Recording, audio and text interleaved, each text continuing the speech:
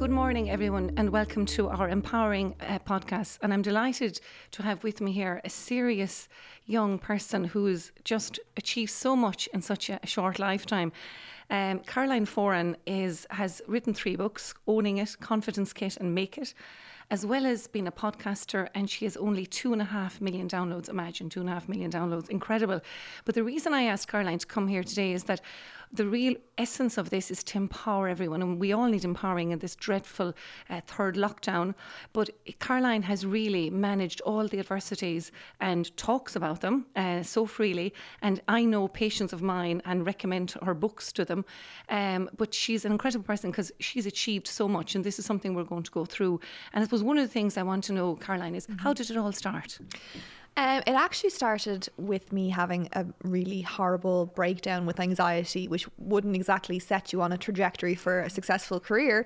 But I wasn't well. I was really struggling, and I've always been a journalist since I graduated from college. So I started writing about ways that I found that I could cope a little bit better. And eventually I wrote a piece for the Irish Times about some really practical ways that people could better get in control of their anxiety. And a publisher came across it and they got on to me and said, have you ever thought about turning this into a book? And I, of course, thought, you have the wrong email address or something like that, and it turned into, so they said, look, this could really be something. I thought I was the only person at the time. This is back in 2014-15 is when I really struggled. A little did I know, a lot of people were going through the same thing, a lot of pressures of modern society, particularly for women, but very few people were talking about it, which was very nobody courageous was talking of you. about it. Yes. So I thought, okay, I'll write this book, but I don't know, I think it's literally me by myself. I don't know who's going to read it. And then it just took off, and it went to number 1 for 16 weeks. That's running. Incredible. Which it was great for me as a writer, but it was also very telling of the situation we were in with mental health in Ireland. Absolutely. There was such a stigma in Ireland, and wrongly so. Yeah, and the stigma was a huge part of why people were feeling the anxiety, because it was perpetuating it, you know. So it kind of started from there, and then from that, I started giving talks. Once I got myself to a point of feeling well again, you know, obviously I had to focus on my own well-being first, and that took a long time. And then I started to do things like go and give talks for different groups of staff and companies, or things like that, to help people really understand anxiety, and always approach it from the perspective of, look, I'm not the expert. I'm someone who went through crippling anxiety and I've learned how to manage it. And I'm someone hopefully that you can relate to, as opposed to the doctor or the psychologist, or, you know, that you could say, well, if she went through it and she's there, you know, thriving again, that gives me inspiration that I'll be able to find a way through it. So it kind of grew from there, and then 1 book turned into 2 turned into 3. I started doing the podcast. It was just like a natural extension of that, because people, I think the nature of podcasting, if you're anxious as well, sometimes it's nice to just listen to something as opposed to, you know, be devouring a big tome. Exactly. And the 2.5 million downloads just shows you how many people are out there struggling, and that wanted to hear the true story and the real story from somebody who suffered it. Yeah, it's absolutely crazy. So yeah, and that's like all around the world now, the podcast. So it's incredible. It's amazing to have been able to take something that was so hard for me and turn it into something positive. You know, I didn't think that was possible. We just need Prince Harry and Duchess of Sussex now to take it on for the States. Oh, and then that'd we're be away great. With it, yeah, that'd be. Now, if you can put in a mention there, I'm sure you've got Meghan Markle. I'll just ring Oprah and Free now and get an interview as well. That would be great. But that's brilliant. And how did you be so honest? Because did you come from a family where you're just straight talkers? Like, how did you, because it was a huge thing, Caroline, to do back in 13 and 14. It'd be easier now because mental health is all the talk, and it's sort of the sexy thing to talk about, but not back then. No, it was really a case of, I don't know what else to do except talk about it. It was my coping mechanism. I've always been someone who shared. I would, you know, if you had met me in 2014, I would have sat down, and even if I just had didn't know you from Adam, I would have found a way to try and talk to you about it so that you could reassure me and reflect back to me that what I'm saying is okay and normal. And I craved that reassurance from other people so much. It wasn't so much me saying I'm going to help these other people, it's that I'm going to tell these other people and it's going to help me. I would tell my family. This is part of your therapy, really, in a sense. Absolutely. So I've always been an open book. I've always found it so part of the anxiety, like a huge part of it being so bad, was because I was so afraid of what people would think, and a lot of it dissolved when I said, look, I remember I did one post on Facebook at the time, and I said, because I hadn't been on social media for so long, so I thought, if you've nothing positive to show, or if you're not off in Bali in a bikini, don't be on social media. I was living in the 4 walls of my apartment, feeling like I I couldn't go outside. So I was like, I have nothing to contribute to society, in nothing in the conversation. And then I just said, I'm going to just disappear here if I don't say, listen, this is what I'm feeling. I don't know if anyone else feels the same, but I need to just say it and just address it, and maybe that will take some of the pressure off, you know, just to kind of own it, I suppose, which ended up becoming the whole message in the book. Fantastic. And to this day, it's still, even like when I had my baby, and I really, I know, was 7 months old. He's 7 months. Fantastic. And congratulations, thank Caroline. you. And I really struggled at the beginning. I was so underprepared for what I would feel like in postpartum. I was so focused on the labour, and then I felt with the hormones, which, you know, like I felt we spoke afterwards. I was worried about you because you were, you know, trying to do so much as you always do. Yeah, I just really floored me. And again, the only way that I could get through that phase was to say, like, hands up, I'm finding this really hard. Is anyone else finding it hard? And it just then ended up connecting me and opening me up to this like army of women who are just there. They would just hold you up and lift you up when you feel down. Fantastic. So it has been, there's been no other option for me than to share. And to be honest, I don't know how to be any other way. And actually, I'm probably sometimes too honest and too open. No. I think the women of Ireland will be thanking you for being so honest, because you've just opened a panacea of just what people needed to be vented, but they didn't feel it was right to do so. I don't mind being the guinea pig. I don't mind being, you know, talking about my feelings. I don't mind talking about, you know, even my labour experience, if it's going to help someone else feel like it's normalised for them, or that, you know, okay, there's someone who has the traditional markers of success on paper, but she also struggles with anxiety sometimes, or she has bad days. I think we have to really normalize that, you know, and that you can still, like for me, for example, I can still be an anxious person. I can be prone to anxiety. I can struggle with, feel things that maybe a lot more than maybe someone next to me, but I can still achieve things in spite of that. I can take that along with me. Fantastic. You've learned how to cope with it, which is and like that's, sometimes I feel pressure that because I've written, you know, 3 books on it, that there's an expectation that I have it figured out and I'll never feel anxiety again. And like, you know better than me, it's very much an ongoing management. Sometimes hormones will just spike. Absolutely. And they floor me when it happens, you know. And this, but what I know now is why it's happening. I know that I've taken on too much. I know I need to, like you say, empower myself to take my foot off the gas, and I know how to bring that balance to myself again. So it's just, it's not just like reaching a point of wellness and that being it. Then it's knowing, it's kind of like a wellness dance with yourself into knowing, okay, I'm leaning in a lot here, there's a lot going on, this is important to me, but I know I'm going to need to step back again. Absolutely. And just kind of having the confidence to dip in and out of your comfort zone, I suppose. But for me, the main thing is always going back to my comfort zone and nurturing that. Absolutely. I meet so many women like you, Caroline, that are seriously brilliant, talented women, as good looking as you as well, by the way, but they don't realise their professional self-esteem is amazing because they've achieved so much, like you have, but their personal self-esteem isn't, okay? And that reflects in the fact that they're trying too hard, they work too hard, because it's almost like they have to keep going to sort of feel good in themselves, improve themselves. And I blame society for that. I think society doesn't empower men and women equally. I never meet men, you know, I run endocrine clinics and hormone clinics, and I have girls coming in who are absolutely gorgeous looking and they've fillers in their lips. I don't get the guys coming in with that, right? Yeah. They just dress any old way and they feel comfortable, which is wonderful. But I think society has failed Irish women and worldwide, not empowering equally. Because if you look at our sport, for example, you know, the rugby was cancelled for the women, but not for the men. Yeah. Nobody batted an eyelid. There was a few little letters about it, but that was it. It didn't hear me Hall Martin giving a press conference saying, hang on, this isn't right. No. It just was taken for granted. In the same way, our taxpayers' money, we're both taxpayers, 700,000 going to women's sport from Sports Ireland, 3 million going to men. That inequity still exists. Yeah. You know, what does that say to young women? To be honest, like, I feel so in my own bubble of being focused on what I'm doing myself that I haven't experienced too much of that inequity.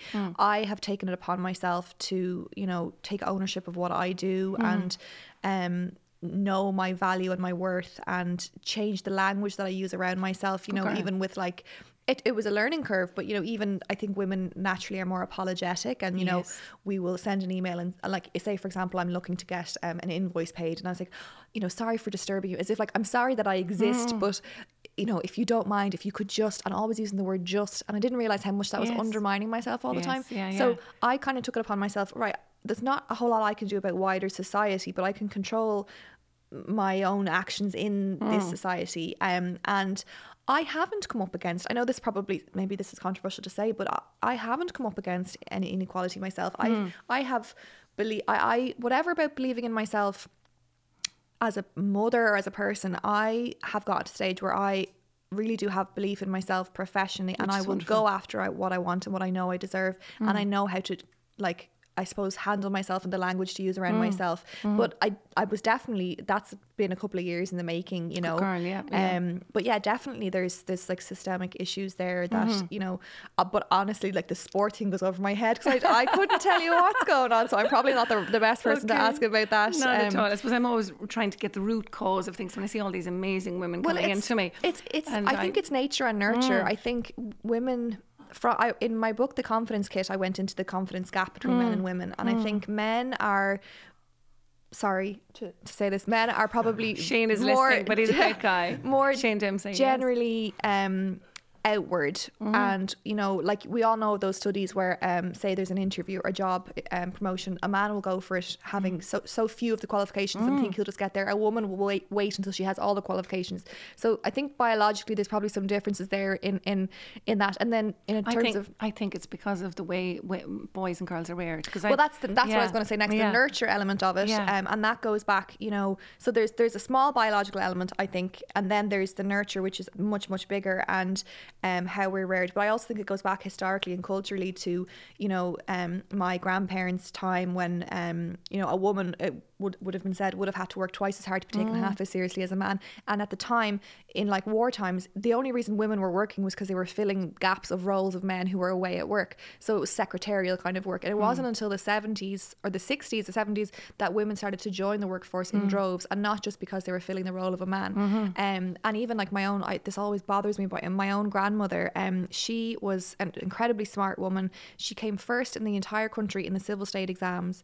She, like, above all men and all women, she was so incredibly diligent and smart. And as soon as she got married, she had to give up her job and become her husband's chattel because of the marriage ban. Yes, so those kind of things, unless you're a teacher, you could still have a teacher, but otherwise you have to give it up. But those things obviously there's still a hangover that we're dealing with today, and to get to also what I think it comes full circle of the pressures on women today and the anxiety that a lot of women are feeling can be linked to us feeling that we're shouldering all the opportunity that we have now, women didn't have back in the day. Yes, absolutely. So, but then therefore we think, well, we have to do it all because, you know, they couldn't. Now we have all this choice, so we go all in, and we end up going so far we fall flat in our face. So we're trying to make up for generations previously who didn't have access to, you know, to the education, the family, the travel, the this, and we're actually burning ourselves out doing so. So it's almost like there was too little happening, and now there's too much happening, and we just need to get a bit of balance there. Absolutely. But mentoredom is a big thing, and unfortunately, if your mother and your grandmother overdid it and totally cosseted daddy in the house and let him do nothing and did everything, the professional woman still tries to do that as well. So they're the women that burn out and come into me with hormone imbalance and fertility issues and so forth, and thyroid issues. The whole thing is connected. So I suppose that's why I'm trying to make society equal and more or less educate society that they're doing things they don't realise they're doing even. You know, that's one of these, because I saw a patient today, and I asked her if I could share this, so she allowed me to, but I saw a patient today, her diabetes was all over the place, right? 3 young kids, just had a little baby boy like yourself, and she came into me in an awful state this week with blood sugars all over the place, and one of the factors that triggered it was that the sale of the house that her dream house that they were renting, her dream house was falling through because her husband had got very ill, a life-threatening illness, and therefore they had no life cover, so the mortgage is going to fall through. God. But I knew this lady was from a big farming family. I knew there was only a brother and a sister in it, and I said to her, and like, I'm talking an asset of 3 million is what her parents had. And because I'm from a farm background, so I know what land is worth. And I just said to her, well, why don't you ask your parents? And she said, well, I never thought of that.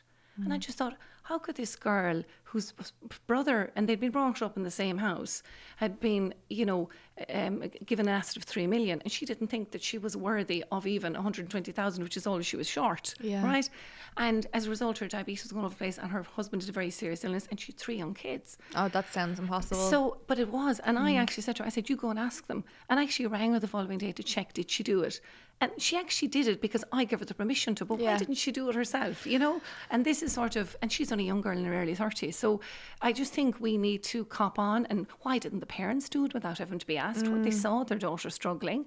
And I see this all the time, Caroline. So that's why I'm calling it out. It's so inequitable still. in society, and parents, particularly in farming, very much look after the boy, but the girls are just left there, but they'll end up looking after the parents down the road. So we need to change that, and we need to say you need to treat your girls and boys equally. Yeah, and that's just something I feel quite passionate about. Yeah. But going back to what you're an influencer, and people really listen to you, and I mean, you've huge following on Instagram.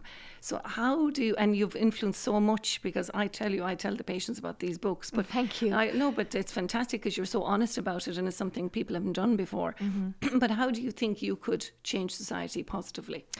I think my goal is to really just normalize the things that we all go through that we feel we shouldn't go through, or that we feel reflect on us badly, or we question our self-worth about. So if I can, I think I really do believe whatever, say if we're talking about anxiety, you know, something tangible will usually contribute to your anxiety. Maybe it's a thyroid issue that's causing it. Maybe it's a job that's really, you know, maybe there's a whole lot of things going on. But that top layer of anxiety is the stigma, and is the feeling that I have no right to feel this way. I have everything going for me. All this toxic positivity that says you know, that invalidates what you're going through. I think if we can tackle that and say, you have every reason to feel the way you do. You know, yes, there'll always be someone worse off than you, but your body is producing a stress response because of X, Y, and Z. And if you can take away that pressure of judgment and to realize how normal it is, that will actually take down a lot of the anxiety, and we'll be in a far better place as a society then, I think. So that like, to normalize that is just so important for me. Yeah, I think that's probably my main goal. And how do you think, Caroline, we're going to stop girls feeling the pressure to always look good, feel good?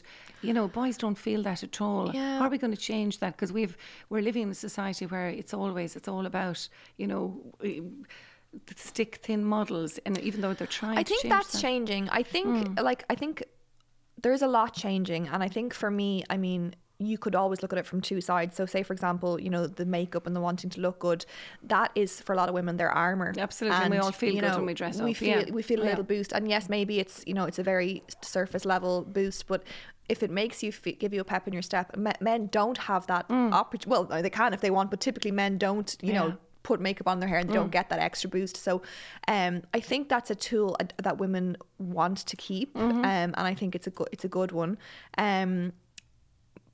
As for, are you talking about like people coming in and getting like lip fillers and stuff like that? Yes, yeah. And fine if they want to, but there's no, if they're gorgeous looking, they don't need to. But a lot of girls are gorgeous looking, they don't seem to realise it. Nobody has told them. I know. There's this thing in our society where they're afraid that they'll get above themselves if they're praised too much, which we need to change. Well, that's the difference. Yeah, so I wrote about this as well in my second book, around we're expecting ourselves to be more confident and to be more, you know, empowered and do more things.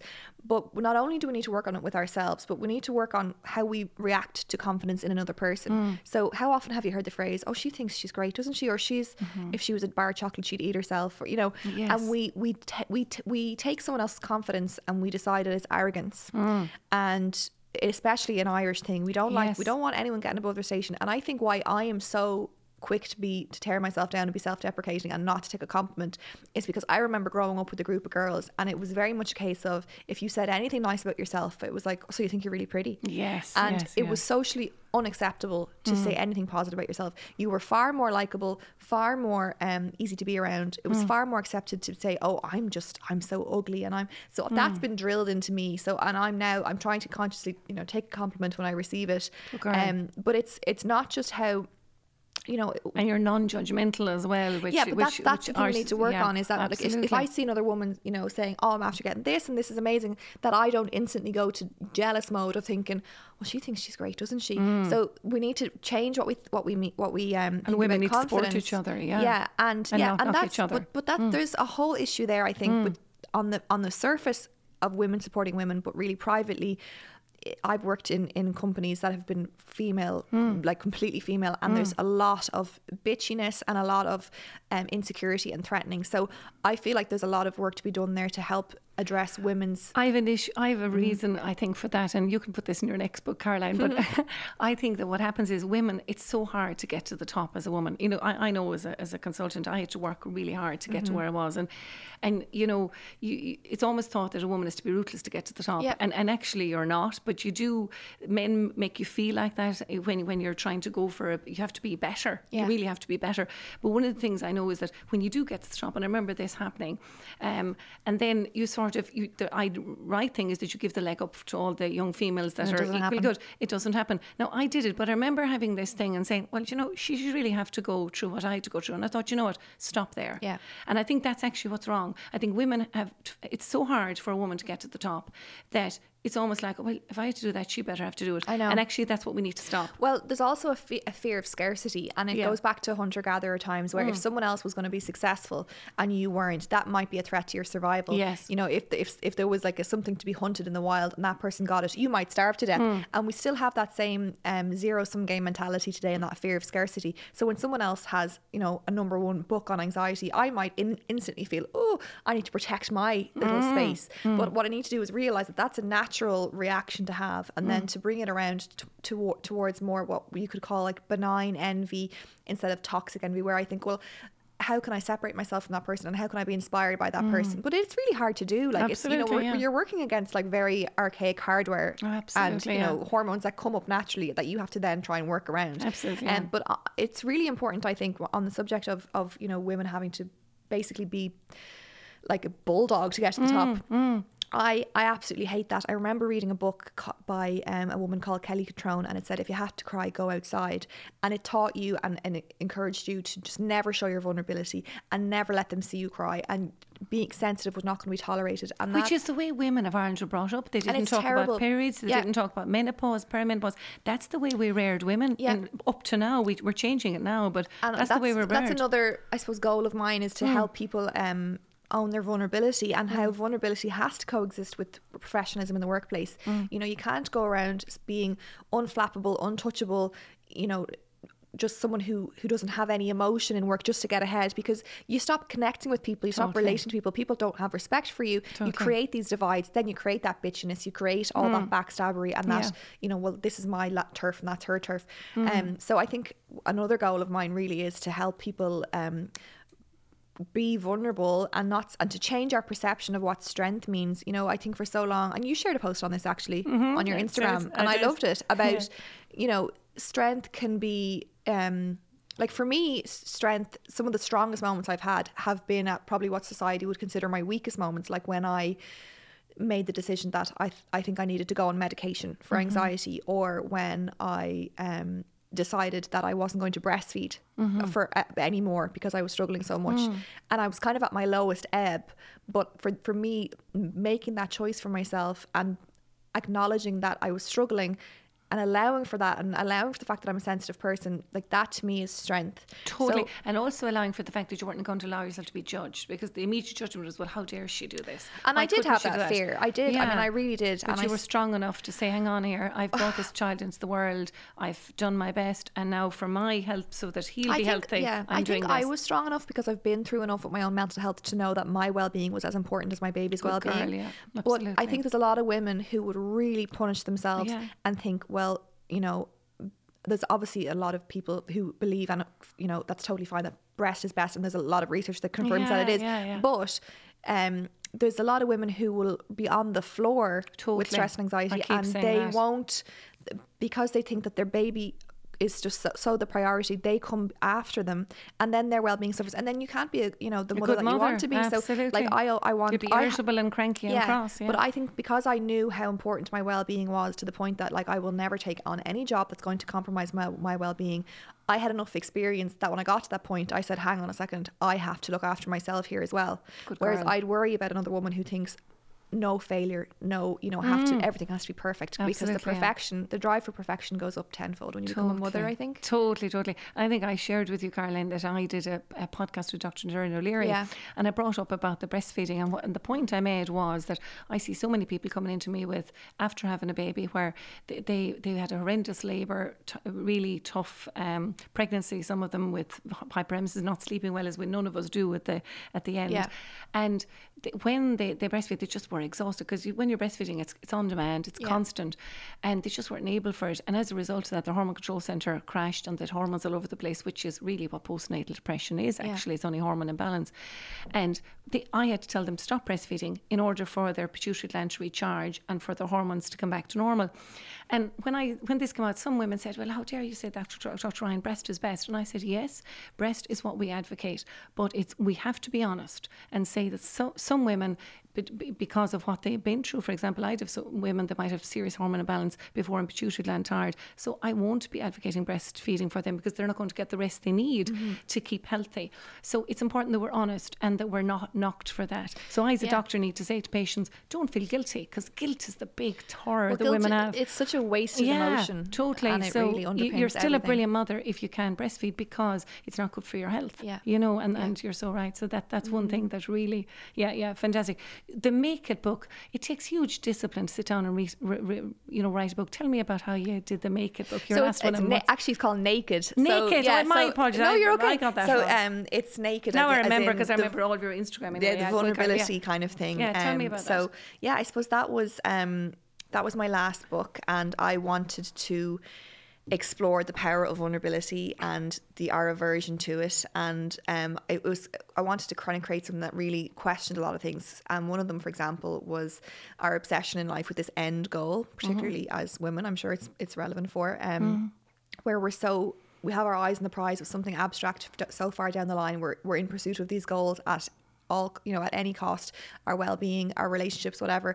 And I think there has to be a shift happening, and I think COVID has made it happen, even though I wrote this before COVID, where we're now changing our concept, our idea of success. And I was kind of forced, I suppose, when I had really bad anxiety, to prioritize my well-being, and for me success shifted then from career stuff to how well am I feeling, am I sleeping, do I have pains in my stomach, am I getting to have dinner with my husband every day, am I getting to take a break? Like that for me that was the goal. And the shift away from something so far down the line, like I have friends who work bananas hours to the point that they have to be suffering, hormonally in every other way, and they'll get there and then they don't know what to do with the success when they get there. Yes.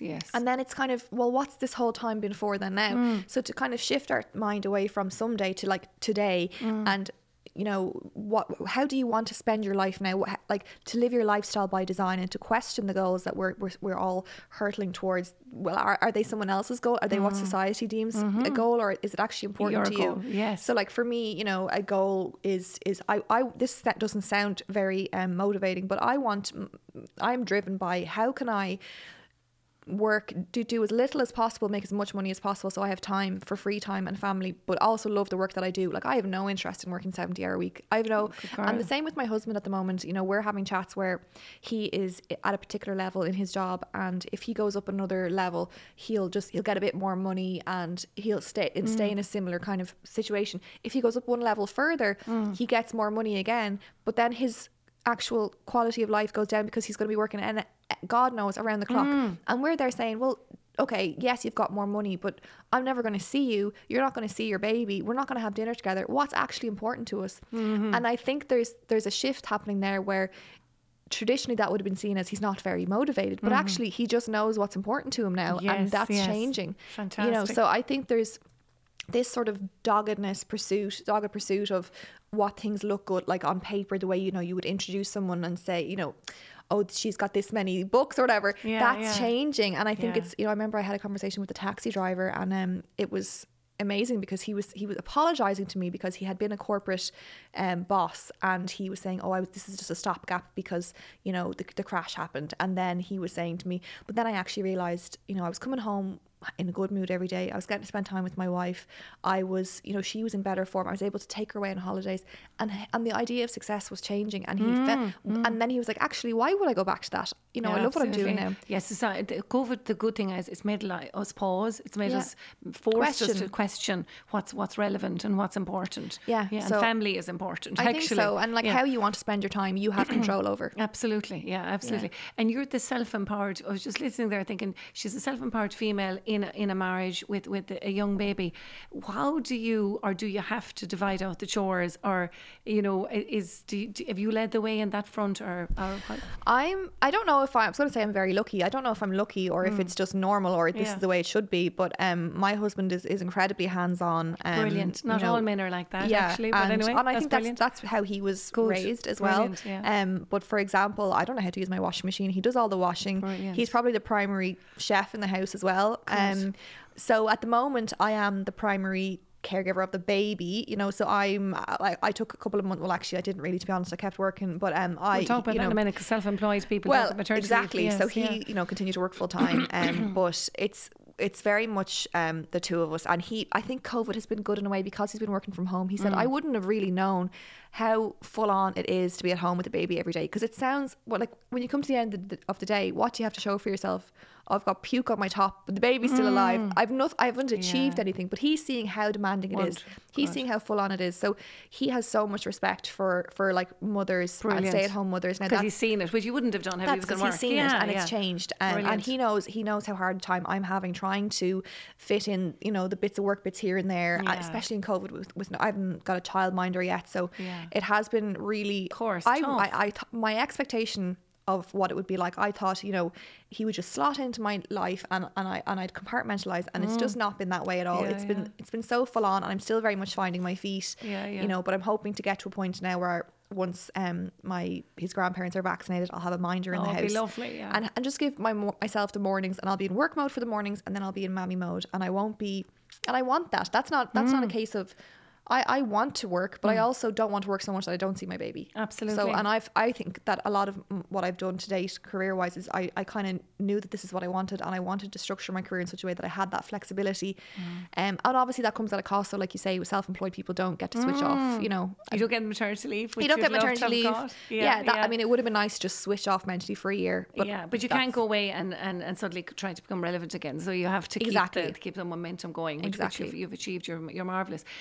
The other thing I just want to say to you is that I regularly see patients coming in, female patients who just had babies, and we're seeing it particularly in COVID, where the husband is working from home, but he's locking himself up in the room, and he's just only coming down from lunch and only coming down. And it's a credit to your self-worth that you're saying, hang on, I'm doing the mornings, so I'll, you know, and I'm doing and then, you know, you're dividing it as much as you can. I think that's also, to be fair to the men in that role, like maybe it's a case of that they don't have that flexibility in their job, and that needs to happen from like a top-down level in companies, where flexibility needs to be afforded to fathers to be able to say, look, I'm going to come on in the evening and my wife's going to take time in the morning. Because it's been particularly difficult, COVID. I mean, there's, for example, I'm just telling a story of a teacher who came into me during the week, thyroid all over the place, but the real problem was that she was getting up at 4:30 in the morning to record her classes because her husband was doing from 8 to 6. And as I said to her, you need to just say to your husband, he's got to do the morning or the afternoon. One of you have to pick a shift, but you can keep that up. I mean, she has been getting up since lockdown at 4:30 in the morning to get all her work done, then working late in the night when the kids are asleep.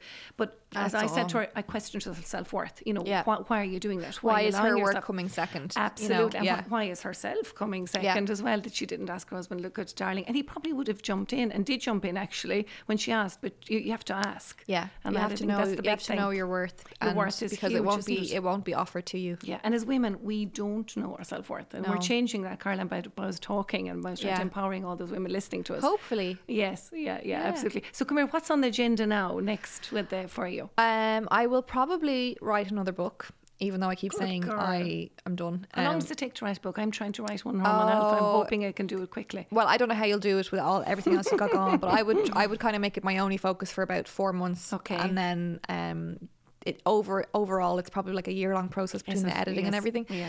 So I'm sure, I mean, I keep saying I'm done, and then I get another idea for another book. Good. So what's the next idea?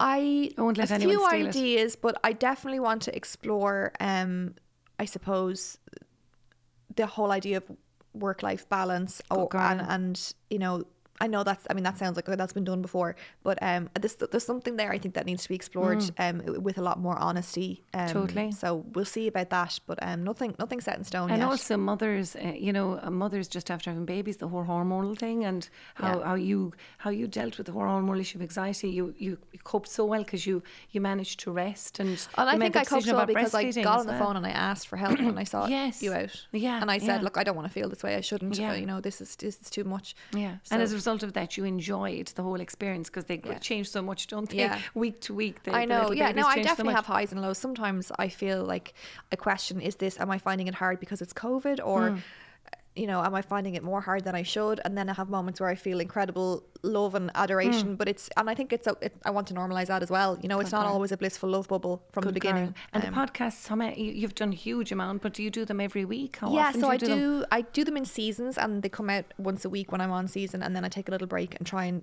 think of what I'll do next, and then I'll come back again. But I really enjoy those. And what do you do? Just have an idea that you think of that I'll cover? So different things that it's always relevant to anxiety. I did one with you. Yeah, you did one with me. So I always thinking anything else that we can learn that will help us to better understand or help us to cope with our anxiety.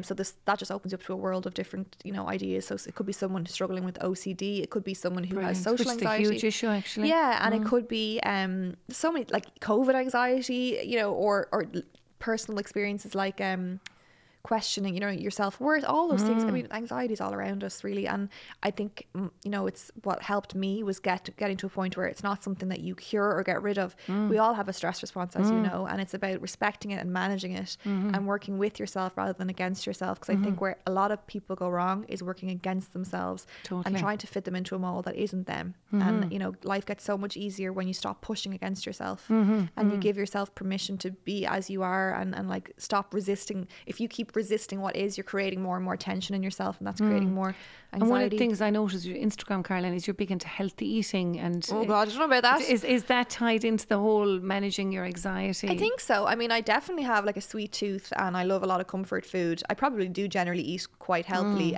but if I was to have, you know, if I was to find myself in a bit of a stressful phase where, especially postpartum, you know, I knew that shoveling the chocolate into me was only going to exacerbate things. So I'll always take a step back from sugary food and caffeine and alcohol if I feel anxiety on the horizon. But I don't deny myself of anything. Fantastic. And what about sleep? How important is sleep to you? Sleep is the most important thing in the world to me, and that was probably the most challenging thing about having a baby. And I still am so insulted that I have to get up every morning at like 6:30. I would sleep for Ireland if I could. It is like, actually, when we put the baby to bed at 7, I very often say I'm going up to bed now. I just want to get into bed. I want to be there with my book. I'm just such a bed person. It's fantastic. So, and that's so important because the pituitary gland needs recharging. And I do not see it as a badge of honor anymore to say, oh, I only had this many hours sleep last night, or I worked this many hours.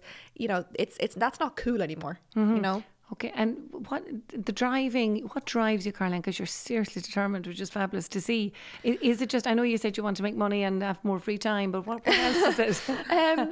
Well, yeah, making money is nice, but I think like you've a passion about delivering, teaching people, haven't you, about about anxiety? I just have a passion for cutting through the bullshit, if I can say that word, and just being real and talking about how things really are, and helping people to feel like it's okay to feel how they feel, and to validate people and normalize things, and just to be really, like, I suppose, ruthlessly honest about the things that we experience. Yes, it's totally unedited, isn't it? Yeah, I suppose so. It's going to be a Kardashian type program now that they're gone. God, imagine! I couldn't think of anything worse. Wouldn't it be just? How did they do it for so long? I mean, honestly, no, I would never be able to. It's just horrendous, isn't it? Absolutely horrendous. So the podcasting is continuing. There's another book, so that'll be a fourth book. See. Yeah, good girl. And anything else? Well, that's loads. But yeah, I don't know. I think I never really plan that far ahead anymore. And being self-employed comes with a lot of pressures, because it's hard. You know, you're worrying about when the next, even though you're seriously successful, you're worrying about where the next money is coming in. How do you cope with that? I think I have to be completely frank, myself and my husband have a very good setup in that he calls me the wild card. So he has that tops us up, that, that will pay for Fantastic things that we need to get done, whatever, but he can cover. So we have our baseline covered with him, and then that takes the pressure. I'll pay for things that we need to get done, whatever, but he can cover. So we have our baseline covered with him, and then that takes the pressure off me. And he's very supportive of that for me. And it's obviously worked out. I mean, I wouldn't just sit at home twiddling my thumbs. Absolutely. And books, I thought, I chatted Pat Divley about this, and he said to me that you actually don't make a lot of money out of books. It's more just getting the message out. Exactly. Well, Ireland is a small territory, so yes, yeah. I had my book at #1 for 16 weeks, and people just assume that I'm like a multimillionaire. Jesus, yes, no. Yeah. The sad thing is for authors in Ireland is that so few people actually ever see a royalty statement. Yes. So it can be lucrative if you go outside of Ireland, but it's very, very hard. So for me, the book thing is like, it's driven by passion first and foremost, and then it gives you the platform on which you can do other things, such as I go and give talks to the Facebooks and the Googles and the different companies, and that can be a bit more lucrative, or I suppose the social media following is based on the books getting out there, or the podcast and stuff. Totally. So it's kind of a jumping off point, and it gives you more credibility and something kind of substantial to. I would hate for my career to be built solely on social media, because that is like building your house on someone else's land. That could all just dissolve. It could be deleted tomorrow. Exactly. I want my work and my success to be on something tangible, that, I always produce something and I have something to show for it. And then the rest of the stuff is just, it comes along, but it's not. And I mean, these books would be fantastic in secondary school, because that's the sort of. Well, there's a fair few curse words in them now, so I don't know. Well, that's all honesty. I'm sure they've heard curse words in secondary school all the time. But the point is that what's lovely about you, and I think what makes you unique, Caroline, is that you're totally talking about something that you have witnessed. We have so many people that talk about stuff, but they've never gone through it themselves. And I think the fact that you owned it, you lived through it, and actually what you're talking about and what attracts people to you is that you've actually told us very honestly what you suffered, how you got through it, how you managed, and now they see you as this big success star. And that's all we're all looking for. We're looking for, how did somebody go through all that vulnerability and achieve what they achieved? Because at the end of the day, we all look to achievers, don't we? I know. You're not looking to unachievers. We all actually look to achievers. That's what celebrity is all about. Yeah, something that I keep saying to people whenever I give talks now is that, like, life changed for the better when I was willing to embrace that vulnerability, and it's opened me up to so many more opportunities. It's not a case of getting to a point where I'm invulnerable, but for me, and this is one of the truths in my latest book, Naked, is that, like, a willingness to be vulnerable kind of makes you invulnerable, because you're subverting the idea, and you're seeing it as your strength. It's like Princess Diana. That's what made her so likeable, wasn't it? That she was talked about her vulnerabilities and in a very honest way that wasn't done before in royalty. Oh God, no. And that's the problem with that's a whole other podcast there, but that's the whole problem with them. They're just, you don't see them as human beings. Beings, but she was very human and talked about them and said it's okay to be this way, and everyone of course felt that way anyway. And then they felt, oh well, if Diana can feel like that, then it's okay, and that's why they loved her and called her Queen of Hearts, isn't it?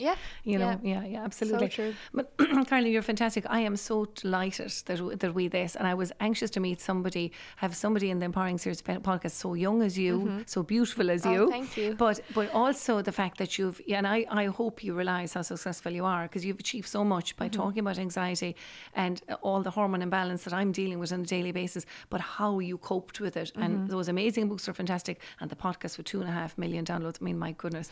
But what I'm hoping is that everyone listening to you is going to be so empowered. All the females will say, well, if she can do it, then we can do it. Yeah, of course. And that's what we want. And we want to change the narrative and create a very equal society, so that women will recharge that pituitary gland that I want them to do. So thank you so much, Caroline. Well, thank you so much for having me. No, I'm so delighted. And thank you again. Chatting. Thanks, Caroline. Take care.